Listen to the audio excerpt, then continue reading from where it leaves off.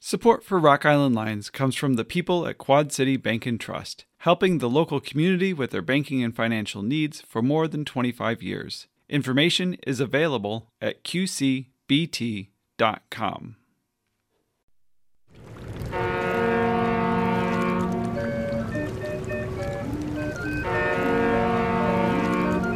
This is Roll Tweet on Rock Island.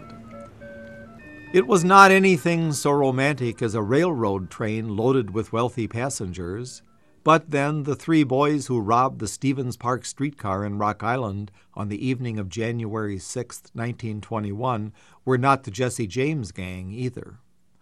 The streetcar was nearing the end of the line on its last run at 10:30 in the evening.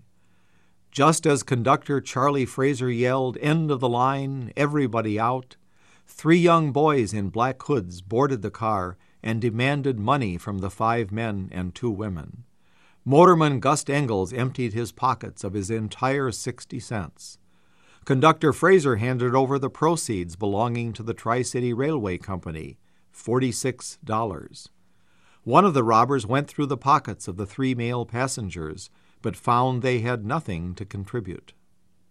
By now, however, the robbers had begun to get on the nerves of one more passenger, Miss Carol Tilbury, bookkeeper for the New York store in Moline.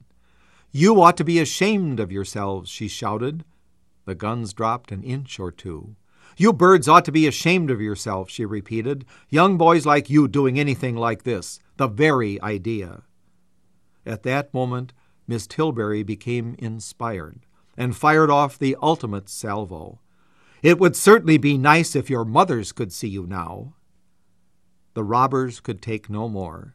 They jumped off the streetcar and into the automobile of a waiting accomplice and sped off. When the police arrived, the robbery was over. Not everyone was happy, however.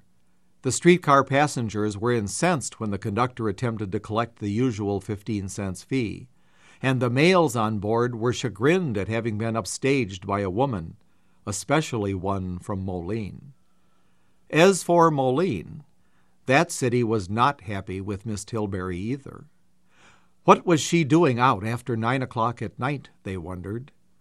As the newspaper account put it, any self-respecting Moline woman would not be out at that ungodly hour unless on special business, would she?